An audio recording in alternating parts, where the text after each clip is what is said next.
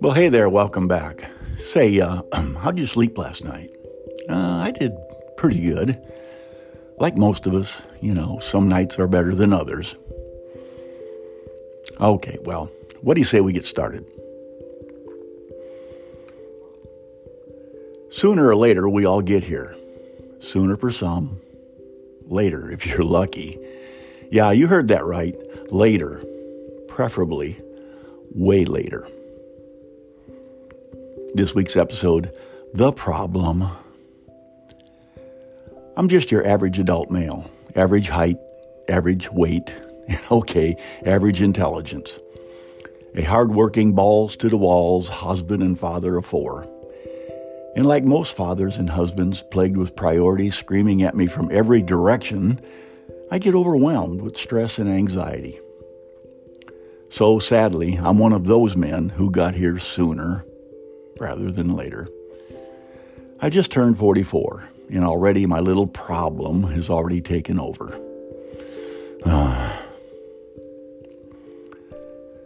We were lying in bed one night when, in spite of my efforts to mask it, Mary Alice noticed that I was having problems. Bless her heart. She felt my frustration. I've been grappling with it since its early symptoms came on about a year ago. But up until that night, I'd been able to deal with it, mostly by making up excuses. It's that new client at work, honey. I'm afraid I might lose him. Or, I'm just worried about the kids' college tuition. That's all. I use that one a lot. And then, damn that neighbor's dog. Sometimes I screw up, and I use that one even when it isn't barking. But that night, she really noticed it. Mary Alice, my sweet, loving, always understanding Mary Alice. She just gathered me in closer and whispered in my ear, "Sweetie, it's okay. I understand.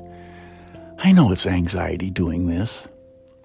She kissed me tenderly, but before she rolled over to go to sleep, she added, honey, are you okay if I make an appointment for you with Dr. Anderson? He could help you." After I explained my issues to Dr. Anderson, he took his bifocals off and gave me a knowing look. Without saying a word, I think he was telling me that he suffered from it as well. "Bill, a lot of us men go through this. Job pressures, kids, and of course that neighbor's barking dog you mentioned. Oh, you name it, I've probably heard it. Trust me, we'll get you through this. You'll be fine." Then he grabbed his prescription pad and scribbled. Then he handed it to me. He walked me to the door with his reassuring hand on my shoulder. "Just take one of these before you and Mary Alice go to bed, and you'll be fine, Bill." I'm not sure, but I think he winked at me as we shook hands. That night, I laid in bed, frustrated, staring at the ceiling. I filled my prescription at Walgreens and went back to the office. I had to put out a few fires, like always. When we went to bed that night, the crisis du jour was still eating at me. I couldn't get the Wilson account out of my mind. So I had completely forgotten about that prescription. And sure enough, my little problem was back. "Bill, I put your pills in the bedstand," Mary Alice whispered. Mary Alice, my sweet Mary Alice. After 21 years of marriage, she knows me better than I know myself. Wow, it actually worked. That little pill, it actually took care of my problem. The next morning, Mary Alice and I both woke up grinning at each other like high school kids. I was thrilled, knowing that any night, whenever we went to bed, those little pills would take care of me just fine, thank you very much.